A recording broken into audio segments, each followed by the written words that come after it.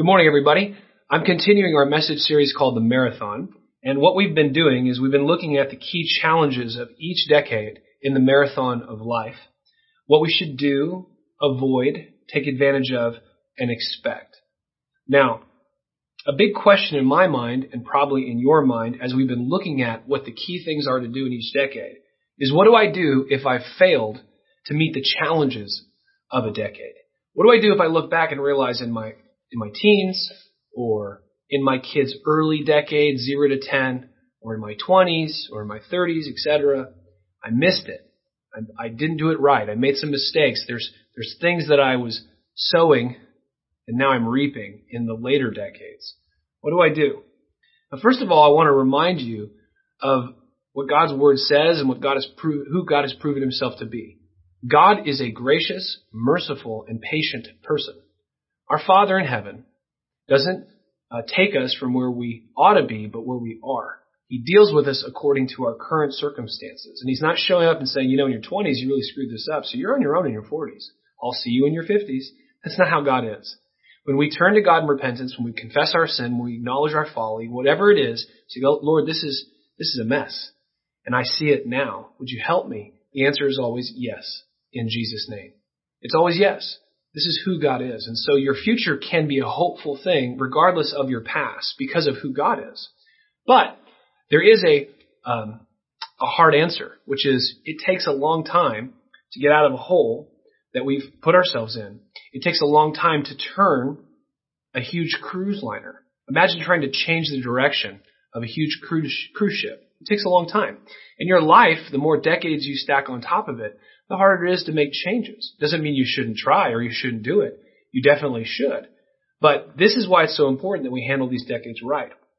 So now what we're going to be doing today in this sermon is we're going to be looking at what God's Word says about how to move forward in faith, how to bounce back from failure, which is something that we're all going to need to know and do in our lives over and over again.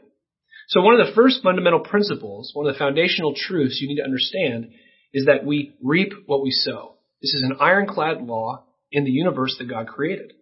This is why Galatians 6:7-9 says, "Do not be deceived. God is not mocked. For whatever one sows, that will he also reap. For the one who sows to his own flesh will from the flesh reap corruption. But the one who sows to the Spirit will from the Spirit reap eternal life. And let us not grow weary of doing good. For in due season we will reap if we do not give up." This reaping and sowing, this actions and then harvest season, this is part of life. God has created plants and fruit-bearing trees and plants with seeds in them of all kinds to teach us this lesson.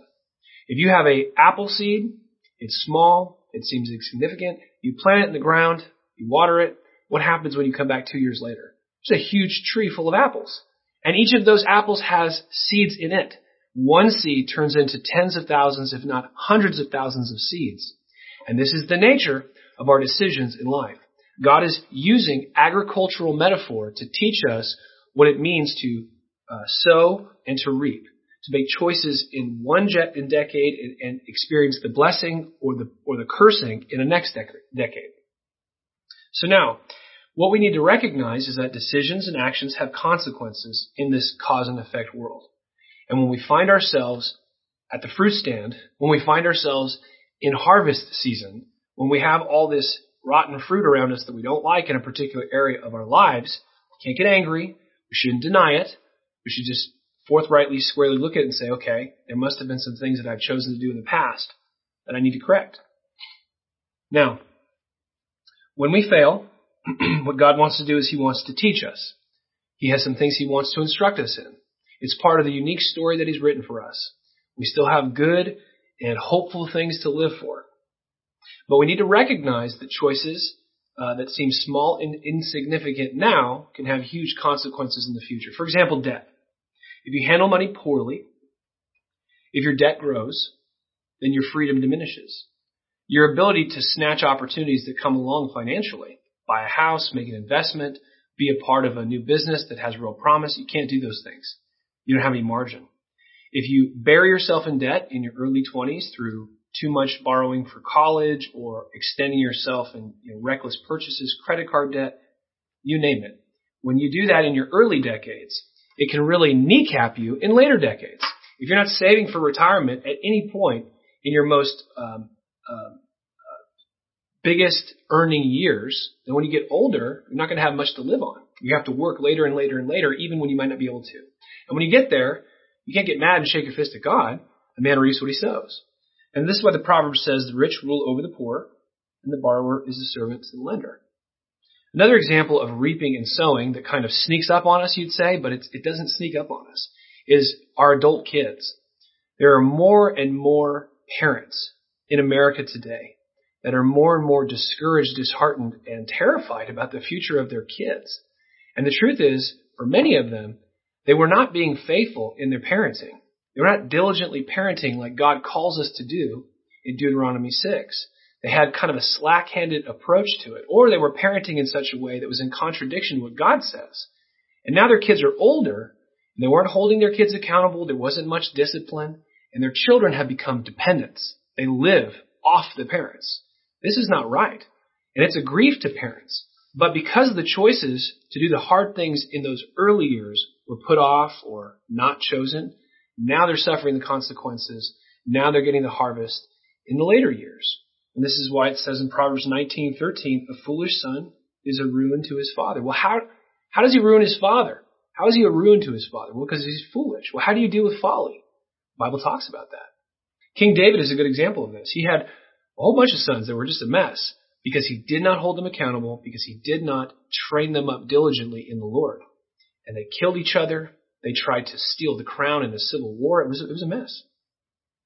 You also see in our lives as Christians, we really want to make an impact. We want to do some damage in this world for the kingdom of God. We want to see people come to Christ. We want to help people grow in their faith. We want to expand churches and expand the kingdom through churches.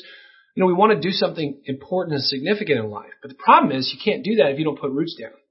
And in America, we're very tempted to be autonomous, isolate ourselves, hold back our commitments because we don't want to close off our options in the future because what if something better comes up? We worship selfie in America. And selfie says you do what you want, when you want, wherever you want, with whoever you want, and nobody tells you what to do. And one of the tenets of selfie worship is never say yes. Never make firm commitments. Never put down roots. Because if you do, what if you miss out? FOMO, fear of missing out.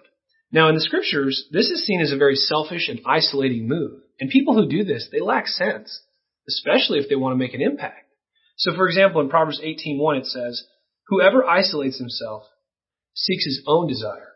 He breaks out against all sound judgment. He's seeking his own desire. He's worshiping himself. And he isolates himself so that he has lots of options. But that's foolish because you never build anything. You don't put roots down, you never harvest much. If you don't put roots down in a family, you're not going to have grandkids. If you don't put roots down in a career, you're not going to make much money or advance in your work. If you don't put roots down in a community, you're not going to have a reputation or neighbors or much influence in the area that you live. And Christians are just as susceptible to this because you can be at a church like Church in the Valley for years, but you never quite let your roots go down. You never let them intertwine with the other people around you because the truth is, in your heart, you have some things that you're set on for the future, near term or long term. And if you commit too much, if you say yes, if you participate fully in the ministry, well, that may cut off options for the things that you're after in the future. Now, those things aren't submitted to God. You didn't ask God about those things. You just decided that's what you're going to do. That's going to be your own unique story. You kind of have like this dual writer perspective of your life that, you want to obey God, but there's a lot of life where you just get to write it in. But actually, you should be asking God, do you want me to commit myself to participating in this church for a year as a member? Do you want me to invest in these relationships? Do you want me to contribute here? And the answer is going to be yes, of course. And after the end of the year, you can make your assessment. And so what you see is people who have kids that are Christians, when they get a little bit older, you realize they're not super serious about God. And they're not super serious about his bride, the church. But the kids learned it from you. They can see what you get excited about. They can see what you say yes to and no to, what you prioritize. They know because they're inside the house. They see the reality. And if they're picking up from their parents that we just keep our powder dry. We don't overcommit ourselves to anything that would jeopardize what we really want to do. And that thing that they really want to do is not something that God has said they should do. Kids pick that up and they learn that's how you walk as a Christian. But then those kids grow up into adulthood and parents start getting very anxious because that can drive you away from the Lord. Now these are kind of scary. And you see the negative fruit, the negative harvest in your life. You think, what do I do? And you can respond in a whole bunch of ways. And there's a whole bunch of ways that you could respond that are just going to get you deeper into a hole and make things worse.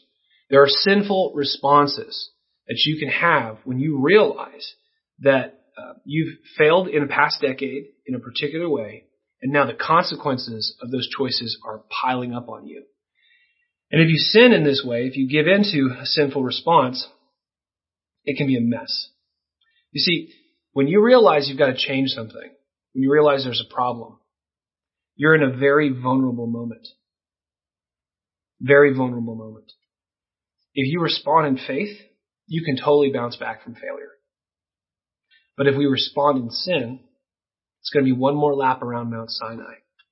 It's an old song, old Southern Baptist song. One more lap, take another lap around Mount Sinai. And it's a reference to the children of Israel. They were wandering in the desert for 40 years. They got to the promised land right on the edge, but they rebelled against God. And so they had to take another lap around Mount Sinai. That's the way the song goes. And that's what happens to us. If we're not going to learn our lesson, it's going to be another lap around Mount Sinai. If you want to get out of Mount Sinai and out of the desert and you want to get into the promised land, then you've got to repent and turn and make some changes. But first, here are some sinful responses you do not want to choose. Sinful response number 1, live in denial. You can call it an accidental problem. You can refuse to talk about what didn't go right. You can refuse to acknowledge mistakes you made in your marriage, in your parenting, in your finances, in your health, in your career. You pick it.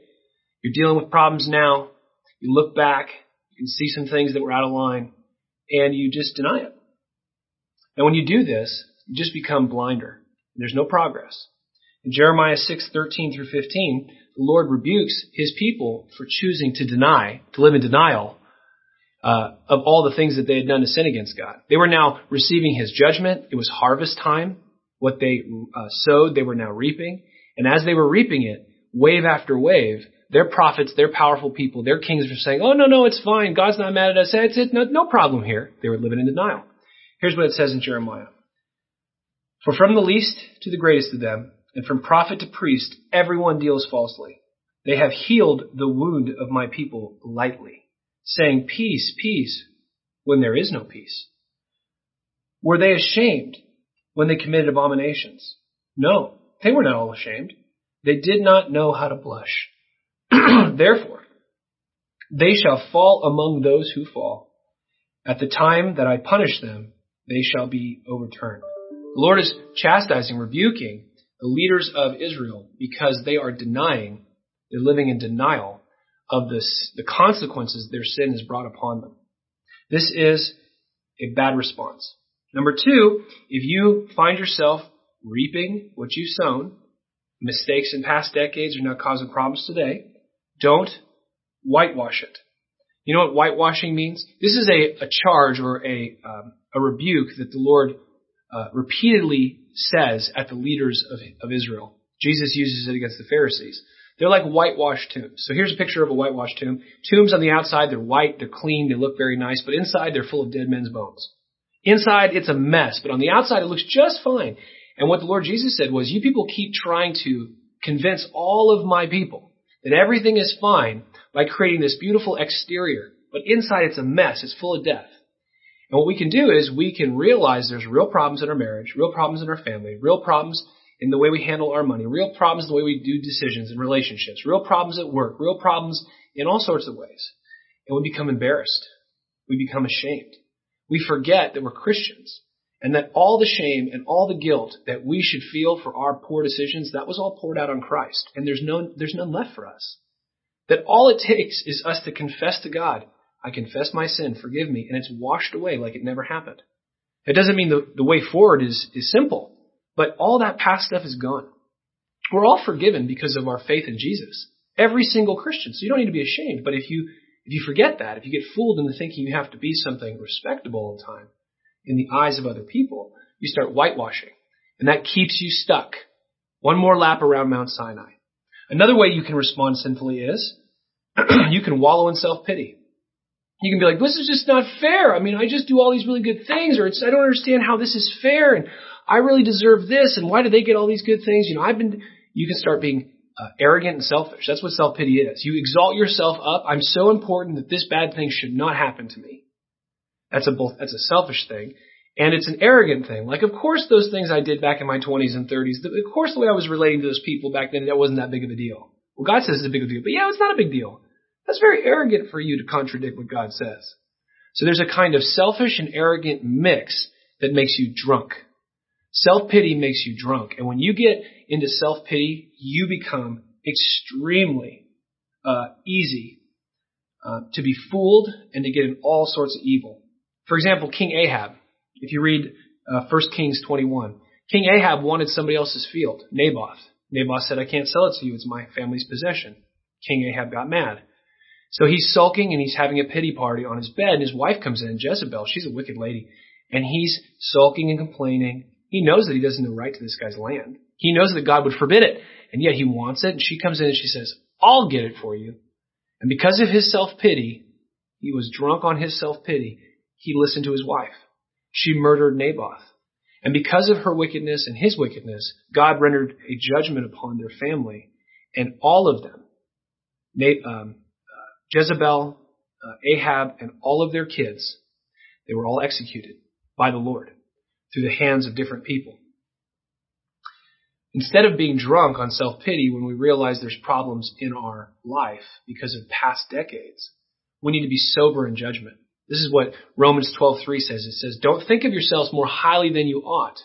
Don't think of yourself as somebody special who doesn't reap what they sow.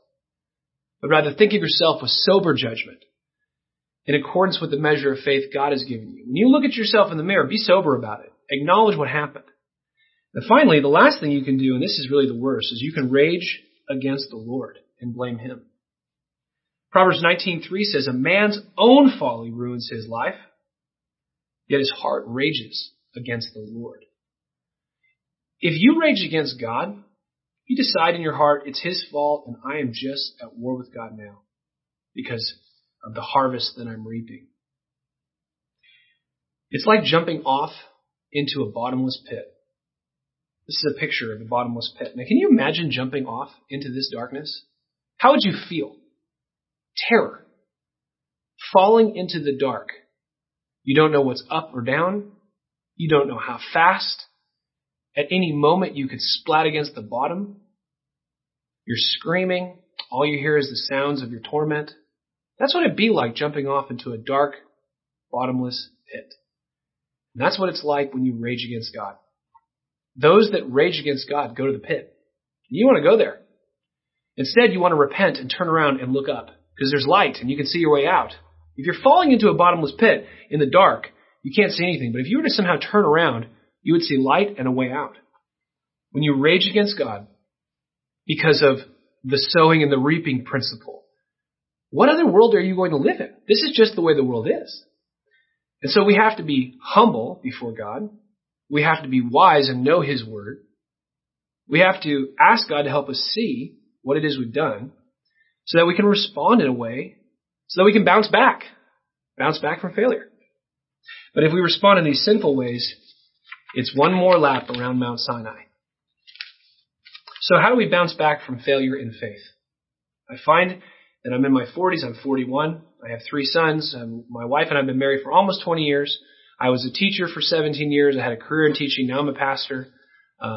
My dad's alive. My sisters and brothers-in-laws. I'm a part of Church in the Valley. I have friends and family. I have all my life is here. Okay. And I'm going and I'm listening to Pastor Randy and Pastor Thad, myself. We're preaching and going through what the scriptures say about these decades. And in the process of that, I realized there's some areas in my 20s and my 30s, even in my teens, that I failed some things. I missed some things. What do? I bounce back in faith. How do I do that? Well, first thing I do, is you admit that you failed. You actually admit, well, no, not that you admit you failed. You admit that there's a problem. That's the first step. There's a problem. It's like AA. First, you have to admit you have a problem, right? If you're not willing to admit there's a problem, Houston, we have a problem, there's not going to be any repentance, any turning, any change or course correction. So I have to resolve that I'm going to admit there's a problem. And if I'm married and it's in our marriage, I admit to my wife. And if I have kids, we talk about it as a family. And if it's financially, then I'm going to admit to my wife and I'm going to address it in the appropriate way. Wherever the problem exists, I need to be willing to say, there's a problem here. And believe it or not, this is where most people get stuff. They're like, it's not that big a deal. I mean, it's not a big deal. It's fine. It's not as bad as it sounds. What they're really saying is there's no problem. One more lap around Mount Sinai. Now, having acknowledged there's a problem, then you want to figure out if this problem is rooted in sin. If sin has led to the failure, then admit it to God and admit it to others if it's appropriate. So if you see there's a problem, then you want to look at what God's word says and figure out what is it, what's the path that I should have been on, what is the thing I should have been doing, and is there anywhere that I was out of line? And if I have been, then you confess it to God. You say, God, I realize that I haven't been using my money in the way that you say. I spend more than I make. I use credit cards too often. I don't tithe. I don't honor you as my God with my money. I just didn't think it was that big of a deal. And now I'm looking back and I see just financial struggle all through my 30s. And there's a real problem here. And I know in these particular areas that it's sin. So would you please forgive me? I don't want to do that anymore. I agree it's wrong and I ask that you forgive me in Jesus' name. And God forgives you as if it didn't happen. And now you're moving forward in faith, and God's going to help you build from here. He's not going to say you should have been here, but you're actually back here. So when you, through your own best efforts, get back to where you should be, well, then maybe I'll be gracious to you. No. As soon as you turn in repentance, God is right there. I mean, He's right there anyway. He's the one who's helping you turn in repentance. But you're going to experience Him subjectively. You're going to begin to see the goodness of God in your life as you trust and obey Him. That's what I'm trying to say. So you confess your sin to God, you confess your sin to others. If it's like, for example, you got some real issues with your kids, right? It's kind of a madhouse. And when they were little bitties, you're like, they're just little and every kid is different. But now they're like 6, 7, 8, 9, 10, 11, around there. And there's some real structural problems. Like there's some real issues here. Character-wise, they're just a little bit out of control. And you're starting to realize there's a problem here. What you do is you ask people who have grown kids or older kids, people who have some wisdom in the area of parenting, you say, hey, here's what's going on. Let me describe it to you. Your spouse is involved too. Right? And then you ask them if they have any insights, they have any questions, any thoughts. Help us evaluate what's going on. And if you discover that in your parenting, you've missed some things, then you just confess it. And if you're the father, the head of the home, then you confess it to your wife.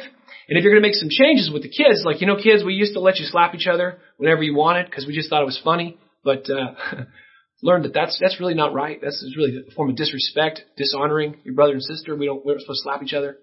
It's like a Veggie Tale, when they slap each other with fish. Anyway. And you realize this isn't right. Well, then you sit the family down as the father, as the head of the home, as the one responsible before God, and you say, kids, I have not been leading you properly. I've allowed you guys to slap each other around. And that was wrong. And I didn't lead good. And it was a sin. So would you please forgive me for failing as your father, to not be a good leader in this way? Please forgive me. They forgive you. Say, all right, we're going to change the ship around. We're not going to slap each other no more. Now, this is very simple, but this is how you begin to handle it with other people as appropriate when you realize that the problem is sin. Sin in the past. Okay? Now, there's lots of ways that we tend to fail and we begin to see. So when we say, okay, there's a problem, I'm willing to look at it as a problem, and we start asking God to show us, is there sin in my life that's caused this? It tends to be a kind of predictable cause, and it is slackness. A big one is slackness. Slack-handedness, when you just have a loose grip on your responsibilities. This is a sin that people commit throughout the story of God's people. It happens a lot. And slack-handedness comes out in a couple different ways. So I want to help you out. One of them is neglect. You neglect. When you were in your 20s, when you were in your teens, when you were in your 30s, whatever it was, you neglected getting wisdom. Actually learning, studying, really getting diligent about God's word, trying to begin to wash your mind out of the old pagan way of thinking and starting to think biblically. You just didn't do that. Like that was a pastor thing, or that was like a Green Beret Christian thing, or that was those people thing, but this wasn't your thing. And that's actually neglect. And what that means is as you're making decisions in your life, you're not able to discern the right way to go. Then you make the choice as best as you can, but it's not what God would have you do. And then over time, as you have sown these seeds, you're now reaping the fruit. And so what you say is, God, I've neglected really pursuing wisdom. I haven't quite given the time and attention that I need to give. Maybe you've neglected your health. Maybe you've neglected your finances. Maybe you've neglected your wife or your husband or your kids or some other relationship, right? Time, talent, and treasure. Time, talent, and treasure and relationships are kind of the stewardships in our life. Like you have your time that you spend and where you spend your time, and there's the money that you have and how you spend that. And you have your gifts and abilities and how you use those things. And then there's relationships that you have. And these kind of four things cover a lot of the decisions we make in the decades. And maybe you've neglected in some of those areas. Another way we get slack-handed is we get distracted. It's easy to get distracted by our desires, by pleasure, by the desire to rest and have more ease. The easy way is so tempting. The easiest possible way to get what I want is actually a trap of the enemy. And our hearts, they just long for the easy way. And maybe you got distracted. Maybe in your 20s and your 30s, you got into some secret sin or some sort of habitual sin that has this anchor effect, kind of dragging you down, slowing you down, wearing you down, sapping you of spiritual vitality. And this distraction has led to a not so great harvest. You expected this, but you got this. And you're like, why? And then you look back and you watch the film and you realize, oh, I was distracted. This is easy to do with kids in your 20s and 30s because like you're busy trying to make money, trying to survive. You know, mom's just trying to keep everybody alive and keep them clothed and fed and healthy. And, you know, it takes a lot of time with kids, a lot of quality time, a lot of conversations. You know, sometimes we're tired at the end of the night. And it's like, I'll put them to bed tomorrow and I'll get in bed with them tomorrow or I'll address that later. And then it's a week, then it's a month, then it's a couple years. And you realize, oh, this is a real pattern that I've never really addressed. And what that is that's distraction. That's neglect. It's also easy in your 40s. You finally have some margin. You finally have some cushion. And so in your 40s, you start to take your foot off the gas when it comes to the kingdom. You start getting distracted into the pleasurable life. And you hit your 50s and your 60s and you don't quite have the honor that you thought you would have. There's not as many people asking you for advice. But that's because in your 40s, you were off playing golf. You weren't investing in the people in their 20s and 30s. You weren't having them over to your house. You weren't building into them. So now you're in your 60s, like, where's all these people supposed to be asking me for advice? And this doesn't exist. And that's because you got distracted. And there's also haste. Another way that we can get distracted or slack-handed is haste. If you keep digging up the seed, you're not going to grow much. If I'm always in a hurry, if my life is wide but shallow, well, it's not going to grow. Good things take time. You have to plod like a horse, day by day, week by week, month by month, year by year, decade by decade. And then it has a compounding interest effect. For example, Proverbs 21:5 says, the plans of the diligent lead surely to abundance, but everyone who is hasty comes only to poverty. Diligence, slow, abundance. Hasty, fast, poverty. This is the choice. And the best way to illustrate this is the compound interest. So compound interest is an amazing thing that you can teach kids in economics class. I used to teach economics, and I try to teach these kids something really important. I say, listen up, kids. You're young. If you start saving money when you're 25, by the time that you're 65, you'll be millionaires. And their eyes get real big. And let me explain it. It's very simple. If you take $2,000 that you saved up by the time you're 25 and you put it into the proper investment, and then you put $250 into an IRA or whatever investment vehicle every month, and you do that for 40 straight years, after 40 years, that amount will be $1,875,000. That's how much money you have collected, basically, with compound interest. And do you know what the interest payment is for you every month? You know how much money you're going to get off of that in interest? You're never going to touch the principal every month. $15,000 a month. You can live off of $15,000 a month and never touch the principal. How did you get so much money? How did you get so rich when you're 65? Well, a man reaps what he sows. If you're diligent, it says in the proverb I just read to you, it leads to abundance. Well, that's also true of your marriage. If you're making these deposits faithfully, regularly, as your marriage goes on in time, it matures. It blossoms. It's abundant. That's what happens with your relationship with your kids. That's what happens with your health and your body. That's what happens in your career with skills and getting sharper and better. That's what happens in a church as you love and build the kingdom amongst a group of people over the decades. It all builds, compounds over time. Now, as you look at this, you might think, okay, I get it. I need to admit I got a problem. I need to confess my sin to God and to anybody else involved. And then you need to seek forgiveness, right? Ask people to forgive you. And then thank God for his mercy to show you, wow, I can see what needs to change. That's a mercy from God. So thank him. And now what you've done is you've dealt with the past. And now what you want to do is turn and deal with the future. Having dealt with the past biblically, Christianly, right? You've confessed your sin. You haven't hid your sin. You've repented of it. You've asked God to wash it. He has washed you, cleared things up with people. You thank God for what he's done. And now you're turning to the future. How do you go into the future and bounce back from failure by faith? You resolve to learn your lesson. You make a resolution, absolute commitment.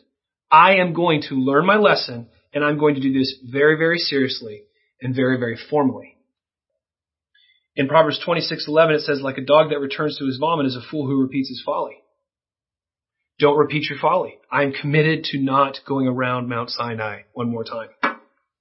And so for each of these steps I'm about to go over about the future, how do you actually resolve to learn your lesson? For each of the steps I'm about to go over, there's an important thing you need to remember. For every single step, you need to get wise counsel. You need to share everything you're thinking and everything you're planning with the wise. You need to give them the real facts and ask them their perspective on what went wrong, why, and how you can deal with it. Wise counsel will establish your plans. Do it on your own. Okay? So number 1, number 2, number 3, number 4. Number 1, ask God for insight and write them down. Number 2, write a summary report. Number 3, write your moving forward plan out. And number 4, do it. Let's take them one at a time. Moving forward into the future, bouncing back from failure in faith. Here's what I'm going to do. I'm going to ask God for insight and I'm going to write it down. God, what happened? Help me see on the whiteboard what happened. Help me see what I don't see. Ask God to make clear to you what he is trying to say to you and teach you through the failures. Write down the real, unvarnished facts of the failures. Don't blame shift. Don't make it worser or nicer than it is. And don't fool yourself.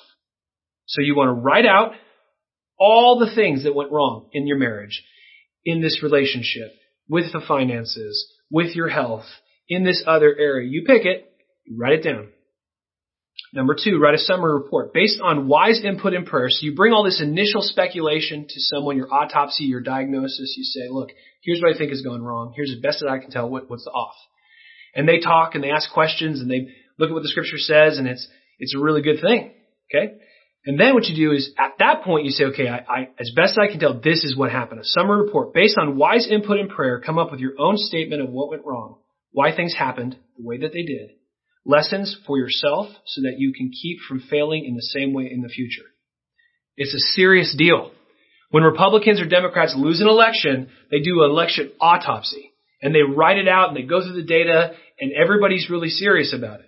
When a business fails, they fire the CEO, they bring in a new person, they do an autopsy. They study it, they write it down, they make really clear plans to make adjustments for the future. When a team loses the World Series or the Super Bowl or whatever, sometimes they fire the coach and they say, here's what's wrong with this season, here's the changes we're going to make, right? When a doctor is giving you advice about your health, they say, you've got to stop doing this, this is killing you, you need to start doing that, it will save your life. It's very serious, they have a chart, you got a plan. But for some reason in my life, it's not supposed to be that serious. Like, it's true in every area that matters in this world, but it doesn't apply to my life? Of course it does. Write it down. Type it on a computer, print it off, share it with your family, your wife, your advisors. Make a big deal about this. And then number 3, write your moving forward plan. Last part of the plan is, I'm going to outline ways to move forward righteously and wisely. So I had a friend who actually did this. He was in a hole financially, didn't know how to get out. Just going around Mount Sinai. And then very humbly, this person invited in people to look at the books. He opened the books. He showed us all the out and all the ins, all the debts, all the costs, everything that was going on financially, lifted the hood up so everybody could look at the engine and got really good perspective. People asked great questions, helped him form a good picture of where he was at, how he got there, and how to get out of it. And he got out of it. Took a couple years, but he got out of it. And that's true for everything.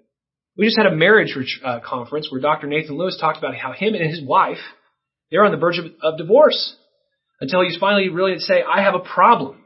And then he identified his sin and he confessed it to his wife and he started repenting and then things recovered. That's what it takes. So ask God for insight, write it down. Write a summary of what went wrong. That's the report. Then write a moving forward plan, what I'm going to do in the future. And then finally, do it. Do it. This is how you exercise your faith. This is what faith looks like. You're not doing this because you came up with a clever idea. You're doing it in faithful obedience to God. You have dealt with your sin in the past by bringing it underneath the cross. This is why Jesus died, so that I don't have to. This is why Jesus suffered, so that I don't have to. This is why Jesus was cursed and has his future snatched from him, so that I don't have to. And that's true for you too. We have a means by which to remove the anchors that are weighing us down in the past, and that is the cross of Jesus Christ. And for anybody who puts their faith in Christ, that is cut off and it's gone. It's dealt with. But now turning and looking to the future, you have to walk in faith. And if you will walk in faith, then you're sowing good seed. And in time, you will reap a harvest of peace and joy and righteousness. But if you don't, if you think, that sounds kind of serious and formal, I don't know anybody who's done that, that's probably just that young pastor, Pastor Sprinkle, Pastor Matt. It's another lap around Mount Sinai. So make your choice. I want to encourage you to take some next steps. Number one, if you're not a Christian, everything that I've said today, everything that God has said through me and through the scriptures, this is not available to you. These promises and blessings are only available to those who receive them through Christ. And the way you do that is you become a Christian. And the way you become a Christian is you understand what God is saying through the Bible. You see that Jesus Christ is the one that God sent to save you, to take your sins and wash them away. That Jesus Christ is the one who brings you into the family of God. That as you follow him, give your life to him, you are reborn. God will give you his spirit. He will transform you from the inside out. You will live forever with him and his people. All the power and love and goodness of God is now working on your behalf. This is all available to you through Christ Jesus. And so I want to encourage you to follow Christ, even if it's the first time that you've ever heard this, but something inside of you saying, this is the truth. Then I want to encourage you to pray a simple prayer. Father, I believe that your son Jesus is the Savior of this world, and I want him to be my Savior. Father, please forgive me for my sins that I've committed against you. I don't want them anymore. Please forgive me in Jesus' name. And please adopt me as one of your sons or daughters. I want to walk with you now and forevermore. Amen. That is a sincerely prayed prayer. God is not playing games. He will save. You'll be born again. And if you decide to do that, please let us know so that we can help you as brothers and sisters take your first steps as a child of God. Number two, resolve to learn your lesson in an area. Don't go through this message or this series having never applied it to your life. What is one area you know there's a problem? Write it down on that blank line. And resolve yourself to learn your lesson. And number three, in faith, I will bounce back by. What is the step you're going to take moving forward to bounce back? Are you going to ask for advice? Are you going to study the scriptures on that topic? Are you going to talk to your spouse? Are you going to ask your parents about something? What are you going to do to bounce back in faith? This is your responsibility. And if you'll do it, if you put in the effort, God's grace is sufficient. As you effort, as you pour yourself out, as you do things, you'll find you extend your hand and God's grace is right there with you. God gets all the credit. It's all his grace. Even the desire to change he put in you. However, without any effort, you're not going anywhere. This is the way it works. Your effort doesn't earn God's love. Your effort doesn't earn God's grace. Your effort doesn't earn you anything. But without your effort, you're not going anywhere. So I want to encourage you to take seriously what God has been teaching you over the last several weeks. As we wrap up this series, this is our second to the last message. I want to encourage you to apply it. And I know our good and loving and gracious Father, well, he will do great things in your life. And I know it because I know he loves you. And he loves me. And I know it because of his son Jesus, whom he gave up for you and I. I know it because of Christ. Would you pray with me? Father, I thank you for the opportunity to learn and get wisdom from your word. Lord, all of us are a mess, make mistakes. We've all sown in sin and we've reaped problems. And we ask for your forgiveness in Jesus' name. For all of our sins, we pray that you would forgive us and wash them away. And Father, as we turn forward in the future, help us to bounce back in faith. Help us, Lord God, to see as you see. Help us to diagnose our situations well, to come up with plans to make changes, and give us the power and grace and desire to do it. We pray in Jesus' name. Amen.